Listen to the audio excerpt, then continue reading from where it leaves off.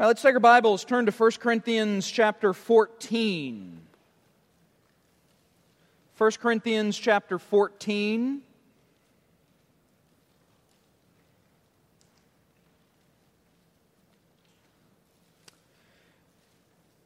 We're in the last part of this chapter. We'll begin in verse 26. 26 through 40 finishes up Paul's section here on the gifts. And in particular, at this point, he's addressing the preference for prophecy over speaking in tongues. And as he finishes out, he's going to apply this directly to how this might impact the worship of God's people when they gather together for worship.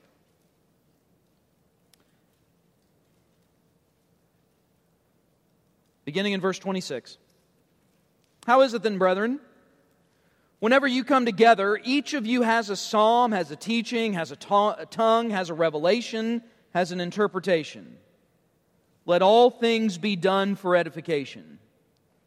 If anyone speaks in a tongue, let there be two, or at the most three, each in turn, and let one interpret. But if there's no interpreter, let him keep silent in church, and let him speak to himself and to God. Let two or three prophets speak, and let the others judge. But if anything is revealed to another who sits by, let the first keep silent. For you can all prophesy one by one, that all may learn and all may be encouraged. And the spirits of the prophets are subject to the prophets. For God is not the author of confusion, but of peace, as in all the churches of the saints. Let your women keep silent in the churches, for they are not permitted to speak, but they are to be submissive, as the law also says. And if they want to learn something, let them ask their own husbands at home, for it's shameful for women to speak in church. How about those two verses? We're not going to get to that tonight, by the way, all right? We're not going to get that far, but we will next week. All right.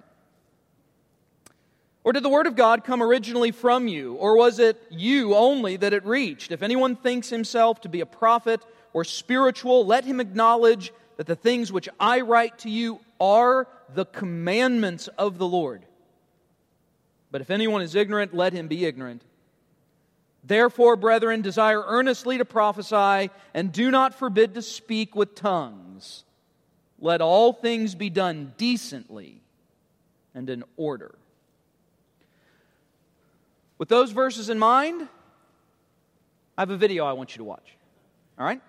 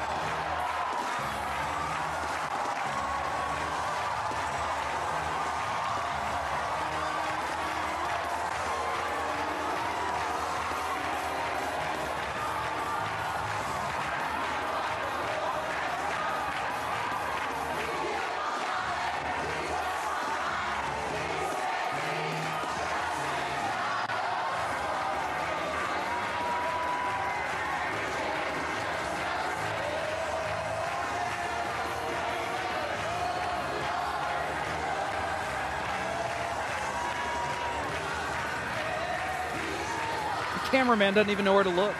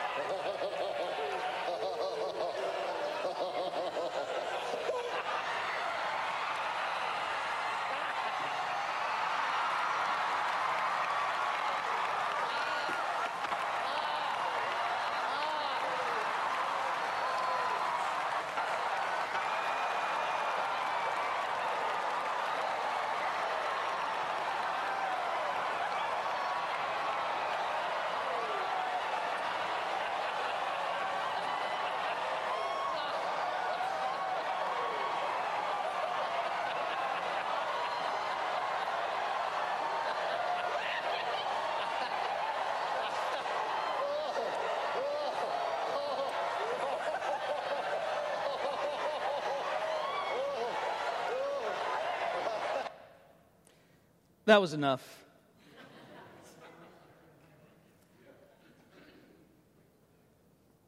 First Corinthians 14:40. Let all things be done decently and in order. I know we watched something like that, and by the way, that was John Strickland's old church. No, I'm just kidding. All right. It was an unknown. He sent that to us when we. This, you wait for this new church year. All right, we've got some things coming. You see me. If you can jump this pulpit, all right, you've done something at that point. We see that, and you think so. You see the first so-called worship service, and it is. I don't know any other word for it, but pure chaos. Pure chaos. And then that is what broke down at that other one. The man who started that, the older man who was giggling, this is a part of what was called the Holy Laughter Revival. And his name's Kenneth Hagin, a man who, unless he changed his gospel, unless he changed what he was preaching, is spending eternity separated from God because of what he preached. Though he claimed to be a believer and was a big name on TBN. All the guys on TBN claim him. In fact, some of them will call him Papa Hagin, which is weird and creepy, all right?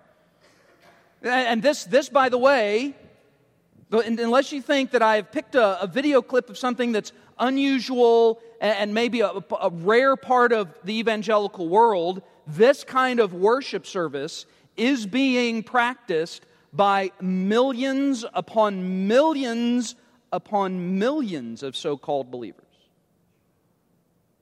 It's kind of par for the course, so to speak. Yet, 1 Corinthians 14, the text that we just read, I think almost requires no commentary on what we just saw.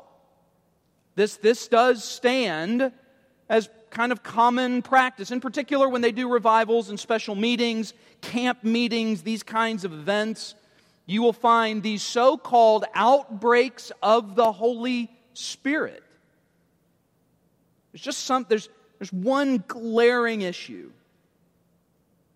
None of what you saw has any New Testament scripture to suggest this is appropriate for the worship of God's people. Now, here's often what happens. People will say, well, I was in those meetings, or I saw that, or somebody will say, I know the Spirit was there. It becomes a tricky conversation at that point. Because I'm not going to determine the Spirit's presence based on somebody's experience. I will determine it based on Scripture. And God's Word has made it very clear. Here is what the worship of God's people should look like. 1 Corinthians 14, verses 26 through 40, to me, this stands as one of the texts that so clearly addresses a multitude of problems in a lot of churches across our country. Those that claim charismatic Pentecostal kinds of leanings, because even if I were to believe in the ongoing expression of, say, the gift of tongues, miracles and signs as a gift of an individual, the way they are being practiced does not follow what we just read. We'll track that out as we go. But you don't find these churches practicing one person at a time. You don't find there being then interpretation being offered if somebody supposedly speaks in tongues. And Paul's words are just clear. Everything is to be done decently and in order. So tonight, as we tackle the final part of 1 Corinthians 14, Paul takes all that he's talked about in regard to the spiritual gifts, prophecy and tongues in particular, and now he brings this to bear on the formal worship experience of God's people. How does this then come into play when God's people gather together? And this really seems to be the thing to which Paul is building. Because aside from the fact that these believers in Corinth are faking gifts, they are engaged in selfish and prideful motivations in a lot of these things, I think Paul's greatest concern here isn't just for the individual who's acting arrogantly or selfishly or pridefully. His concern is all of this is now coming together when the church comes together, and this is creating chaos and disorder when the people gather for worship. And this, I would argue, is what Paul finds to be most offensive about it all. That rather than this being a time where God is glorified and the church is edified, people try and use it as an opportunity to show off, to demonstrate their own ability, to show their own spirituality. And so this is what Paul is directly condemning here in 1 Corinthians 14. So tonight, as we looked we've been looking at 4 principles about how spiritual gifts should operate in the church, based on Paul using prophecy and tongues as a case study here. And we're on our 4th one. So if you want to fill in a blank, if we go on to the next slide, Paul's 4th and final point is that gifts exercised in worship must be expressed in an orderly fashion. And really, you could even add kind of a subset to that. God expects the worship of His worship for Him by His people. He expects this to be done properly. The subject matter, meaning God Himself, is worthy of carefully planned and intentionally created opportunities for worship. Now, that doesn't mean there can't be some spontaneity in features of worship. But it needs to be done well, it needs to be ordered, it needs to be done in a respectful manner, in a manner that is consistent with God's own nature. So here's what Paul's going to do as he finishes this out. He's going to introduce this issue to us, verse 26. He's going to lay out this principle. Then he's going to give us 3 points. It's really kind of like a mini sermon. He's going to give us an introduction with his main point. He's going to give us 3 points, and then he's going to end with a conclusion and application. Main idea, 3 points, and then this conclusion. So he's going to give us the main idea. He's going to talk about what this says about tongues, what this says about prophets. And Paul has some words for the ladies in the house, all right? And we'll need to set up the context for that tonight. We'll do some of it, but I'm not going to duck God's word, all right? And I've told you before, I didn't write the book, okay? There is a book I've written, and you can fuss about me about that one, but this is not one of them, all right? I've not written this. This is not mine. These are not my words. It's God's word. Waiter, not the chef, okay? So, you may not like what gets delivered next week, I don't know, but I'm also not going to apologize for what God's word says.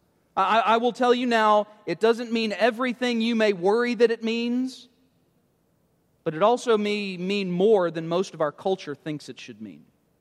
All right? So when we get to that part next week, we'll dive into it. But for now, let's start off by just walking through, the argument as Paul makes it. So look in verse 26.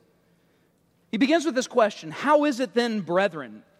It's kind of an odd question, at least to the English ear, but Paul's kind of, giving us a leading question, so to speak. And he's saying, so what is this all about? What is the outcome of this? And it's kind of a question that leads out of what he's just talked about. And that is, he'd fussed at them in Corinth that if everybody is trying to speak in a tongue and a lost person comes in and nobody's interpreting and it's a tongue, so it's not legit, it's not real, and so the lost person just thinks everybody's crazy. So Paul's saying, what's the benefit of that? Why would we do that? You should much prefer prophecy. In other words, the clear, bold preaching of the word, because that directly impacts the church and it directly impacts even unbelievers who may come in. And so then he leads into this last part with the question, so what are we to make of all this? What should we say about all this? What's kind of the bottom line you need to be concerned with? So then he goes on to say, whenever you come together, each of you has a psalm, has a teaching, has a tongue, has a revelation, has an interpretation. Now, Paul's concern here, and note the phrase, he says, whenever you come together. It's an important phrase. Because he's not saying anytime church people get together. He is speaking about a formal situation.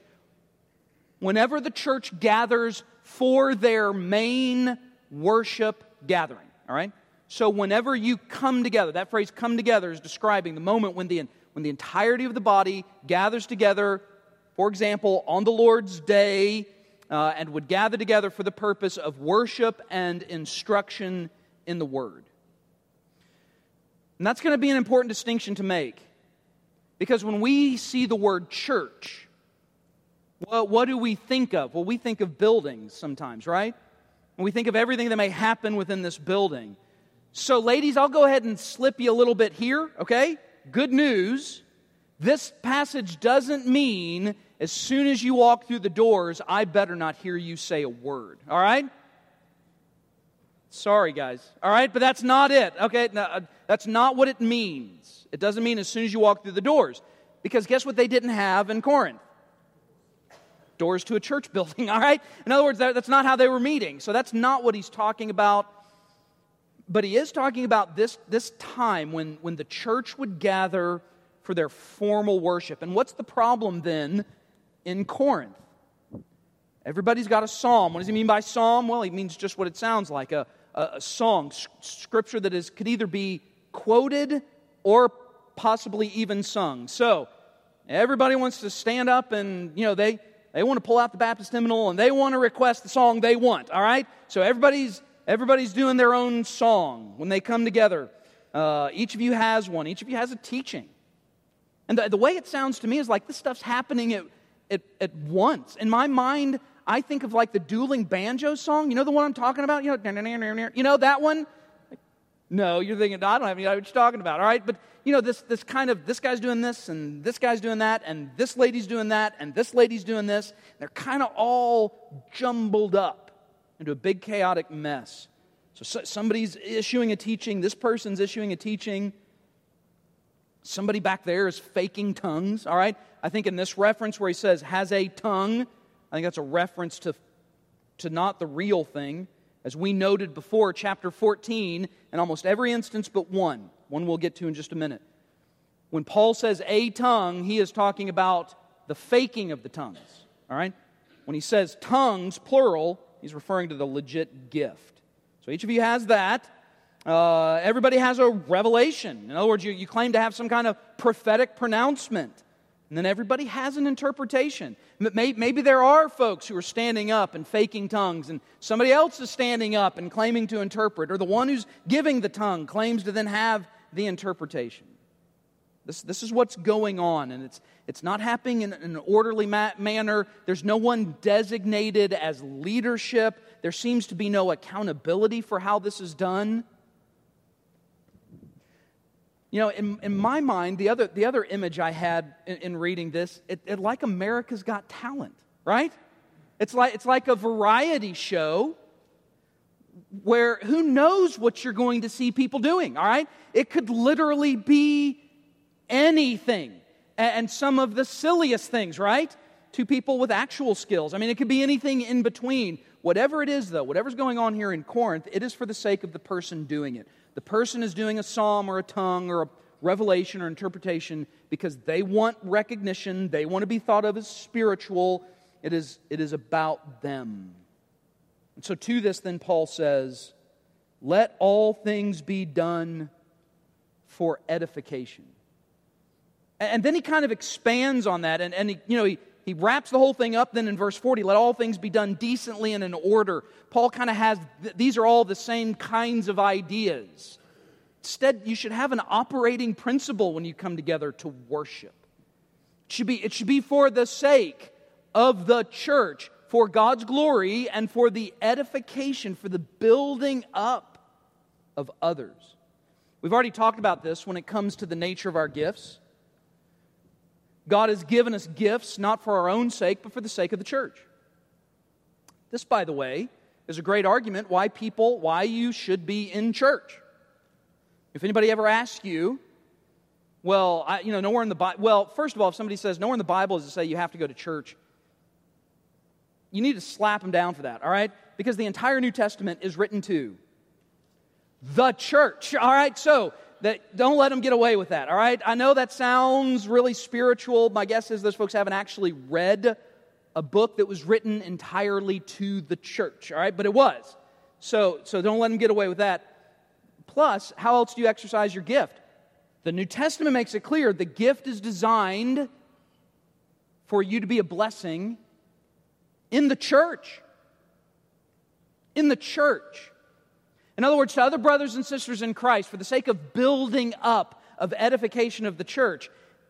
Some may say, well, I've got a gift, but I use it in this community center, or I use it down here at this location, or I use it at my work. Hey, that's great if you've got gifts and talents that you use in other locations. But if gifts are not exercised in the church, they're not being properly exercised. It's according to the New Testament, all right? That is how the New Testament's putting this. Paul has made this abundantly clear in chapters 12 through 14. And so that's what he means here again. Let all things be done with edification. Now, an interesting aside here. Though Paul is not teaching on the explicit order of worship, isn't it interesting that he does give us a bit of insight into how the New Testament church worshiped? There was an order to it. There was at least supposed to be an order to it. There is to be singing. There is to be Scripture properly read and taught. This is to be done in the church.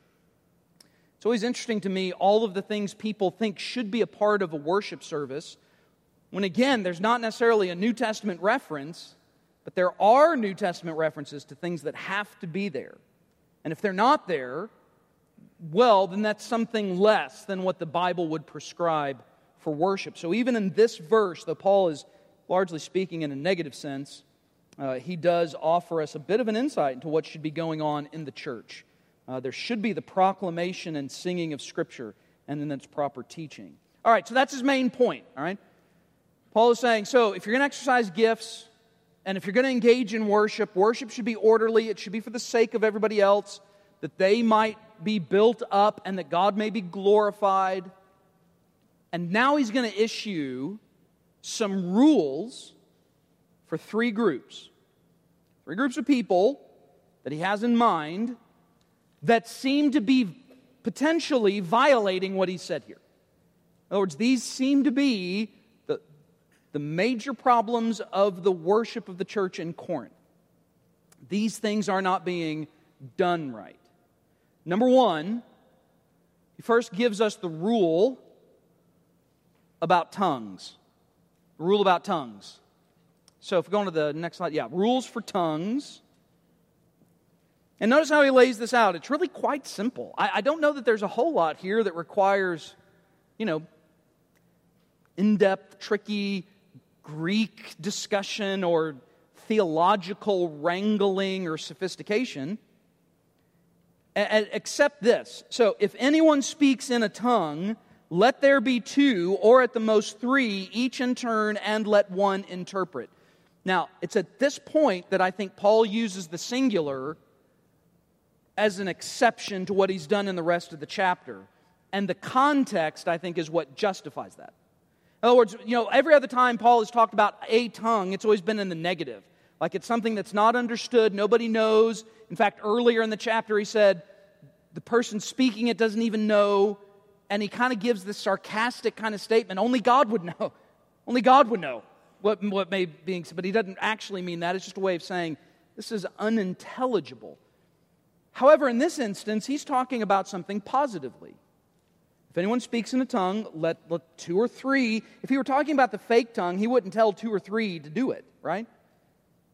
So, here are the rules. If anyone's going to speak in tongues, first says, let there be two, or at the most three. That's rule number one. It's a limited number of people who should be allowed to speak in tongues. Again, looking at the way this is practiced in a lot of charismatic settings, already we have a violation here. Already we have a violation. It is rarely done like this. There may be some exceptions to this.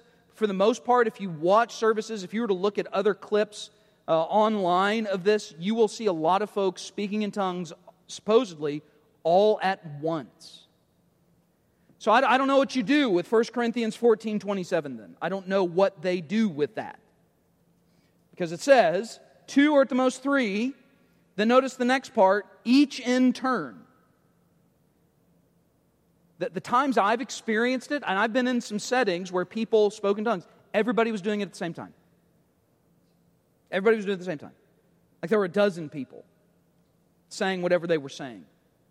Paul says 2 or 3, one after another. One goes, then another, so it's in turn, it's ordered, right? And then he gives the key idea. And let one interpret. But if there is no interpreter, let him keep silent in church. And let him speak to himself and to God. In other words, let him meditate. Let him engage in prayer. Let him spend time thinking about God's Word. But what he's saying here is, so if somebody claims to have a tongue, but there is no interpreter, then that individual is to stay silent. And here's how I'm taking this, by the way. I'm taking this as Paul suggesting it could be possible. I don't know why God would do this, but this is just,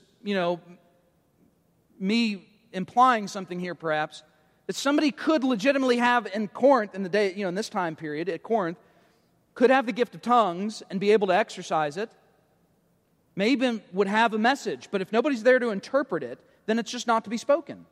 It's not to be used. It's not to be said. And that's because of what he said in the previous text. That tongues is of no value if people don't know what's being said. So let it be interpreted. Otherwise, let the individual stay silent. Again, I find this to be something that is quite often ignored. That this is not the way that it's practiced. That there's not an interpretation of the tongues given. Keep in mind, though, I have argued all along, I believe that tongues have ceased as an exercisable gift among the body of Christ. All right, so that's the rule for tongues. Number 2, the second group, rule for prophecy. The rule for prophets. Prophecy or prophets. Similar kind of language, verse 29. Let 2 or 3 prophets speak. So again, it's a limited number. And let's make sure we understand what we mean, what I mean, perhaps, by the reference to prophet. In the New Testament period of time, there was an office called the office of prophet. Apostles, prophets, pastors, teachers. The apostle office died out with the apostles. The prophetic office then died out in the early part of the New Testament church, along with the gift of tongues. There's nobody now who occupies the office of apostle and the office of prophet. As an office, meaning as a role, like deacon or pastor. And one of the justifications for this, if you go to 1 Timothy, 2 Timothy, and Titus, letters Paul writes to guys pastoring churches, and he goes to the effort of telling them, here's who you should pick for deacons, and here's who you should pick for pastors. Not one word is mentioned about prophets. Not one. They served a unique function in the New Testament. Before the finalization of the written word, before God gave the church the books of the Bible, all the New Testament, in order to accurately communicate the gospel, consistently communicate the gospel, verified by the teachings of the apostles, people in churches had the gift of prophecy. They were given words of revelation from God. Words from God to be communicated to the church. It served a very specific function. Now, in today's situation, I think people can speak prophetically, but what I mean by that is not that they can tell the future. Those who can speak prophetically are those who can boldly preach and teach the word and bring it to bear on the lives of God's people. So to me, the prophet today would have the ability to really press the word onto the church. So they're gifted in application then of the doctrinal theological teachings of Scripture. So that's who we're talking about here. In Corinth, we're talking about those who had the office of prophet. Let 2 or 3 prophets speak, but then notice the rule. Let others judge. Other what? Other prophets. So even then, kind of like the tongue needing to be interpreted, the prophecy was evaluated by other prophets. You couldn't just get up and just spout off something. It had to be vetted. There had to be a means by which the words coming out could be, verified as being accurate. Then another rule, verse 30. But if anything is revealed to another who sits by, let the first keep silent. So, if there's one who has gotten up and given a revelation, but somebody else, another prophet, gets a word from the Lord, the first guy stops. They don't both keep going. They don't all start speaking. The first guy stops and lets the new guy go. Again, all this is then to be evaluated by the prophets. And then he adds this in verse 31. For you can all prophesy one by one, that all may learn and all may be encouraged. And he doesn't mean every single person in the church is prophesying. He's just saying, so this is something that all the prophets can do, and they should do it one by one, so that the entirety of the congregation benefits from this. This leads to edification. Then he says in verse 32, and the spirits of the prophets are subject to the prophets. Again, another statement similar to what it said in verse 29. It's a way of saying, so this is all under accountability. That there's verification of the words that are coming from the prophets. And verse 33 then, I think, is then a critical verse as he wraps up the issue of tongues and prophecy. For God is not the author of confusion, but of peace, as in all the churches of the saints. Now, let me give you some good news about that verse. This doesn't mean that you have to understand everything the Bible says, all right? In other words, if you're sitting there thinking, wow, sometimes on Sundays I'm really confused, all right? And now you may be thinking, and now I learned that's Pastor Scott's fault. All right, so maybe he should sit down and be silent, let somebody else say stuff, all right? When it says God's not the author of confusion, he means God is not leading people. Now listen to this, church. I cannot press upon us how important I think this is. God does not ever, he never has led people to do things that brings chaos, disorder, and confusion to the worship of his people. Ever. So if there's chaos and disorder and confusion descending upon a worship of God's people, something other than God is at work. Now again, this is a big deal. I know it may shock you, but I come up against folks who disagree with what I think. Have I ever told you, some people call me narrow-minded. Have you ever heard that before? All right, okay, I have. I've been called that. And I've even had people say, well, you're just not open to the Spirit. I've been told that, all right? You're just not open to the Spirit. And what I want to say is, I'm not open to your spirit, all right? I am open to the Spirit. I'm just not open to your spirit. And this, again, is the way the discussion will go. And it sounds so sincere. Who am I to judge how the Spirit moves? Can't the Spirit move however the Spirit wants to move? I cannot tell you how aggravating a statement that is. Because that paints you in a corner, doesn't it? It paints you in a corner as a way of saying either what? No. So suggesting that somehow the Spirit doesn't possess divine sovereignty. Or you have to say yes. And then you're open to all kinds of crazy things. I mean, the truth is, the New Testament, for whatever reason God has designed this to work in this way, God has limited how His Spirit works. God limits it. It's not me. I'm not putting any parameters on the Holy Spirit. I'm not deciding what the Spirit can and cannot do. It's not up to me. But God has said in His Word, God is not the author of confusion. So this is the response I think you should make to those who may challenge this. I can, in good conscience, challenge somebody who says that the way the Spirit works is by causing you to laugh uncontrollably. Now, have you heard of the other manifestations of the Spirit over the last 20 years? Have you heard of the barking revival? Have you heard of this one?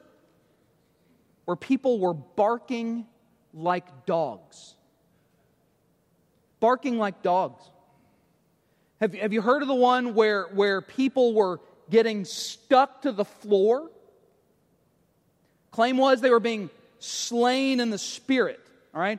Which is not a thing, all right? The claim was they were being slain in the Spirit, and you can see video of this. You can Google that, all right? And you will see folks who it's like they're stuck to the floor with some kind of, Holy Spirit duct tape, all right? So they claim they can't move. And over again, here's what people will say when they say they'll say, I was there and I felt the Spirit. You may have felt something, but you did not feel the Holy Spirit. You did not feel the Holy Spirit.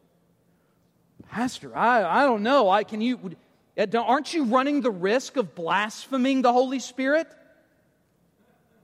I don't think so. I mean, this is what the Word says. God does not operate that way. He doesn't operate that way. Why would He? What do you think an unbelieving world thinks about the thing we saw at the beginning? Do they look at that and think, wow, what a great God? No, they think, wow, that guy's got a vertical leap, right? I mean, that may be what they think. Do other pastors dance on the pulpit?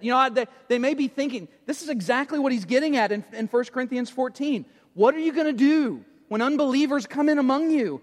And the term he used in verses 20 through 25, they're going to think you're out of your mind. Why would God operate this way?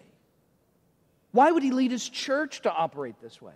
How does that advance the kingdom? How does it advance the gospel? How does it edify the church? It doesn't. It doesn't. All right, so next week, I will shallowly skip right over verses 34 and 35. No, we'll talk about it, all right? And we'll get into then, because women are the third group, and we'll lay the context for that. There seems to be some very particular issues going on in Corinth. Not that I'm going to downplay what Paul says here. We're going to try and handle it appropriately. But to be very clear then on what the text says about the role of women in the church. And so we'll expand onto that, all right? And think carefully then about what the Bible has to say to us. All right, let's pray together. Father God, we thank You again for gathering us. We thank You for time in prayer. We thank You for time in Your Word. Grateful, God, that You are not a God of confusion. You are a God who grants peace, and this is what should be the case in all the churches of the saints. And we pray, God, You would continue to give us understanding. And we also pray, God, that as we, Your people, gather together for worship together, that it is that which pleases You and edifies the church. God, we want to do what we do in an orderly manner and in a manner that reflects Your own glory and holiness. I just thank You for these who've come out tonight. Thank You for their commitment to being with Your people and to be in Your Word. I pray they would know Your hand upon them. Grant wisdom and strength for the days to come. May we be faithful witnesses for the sake of the gospel. And we ask that You gather us back together again, that we can worship You in spirit and in truth. That's in Christ's name we pray. Amen.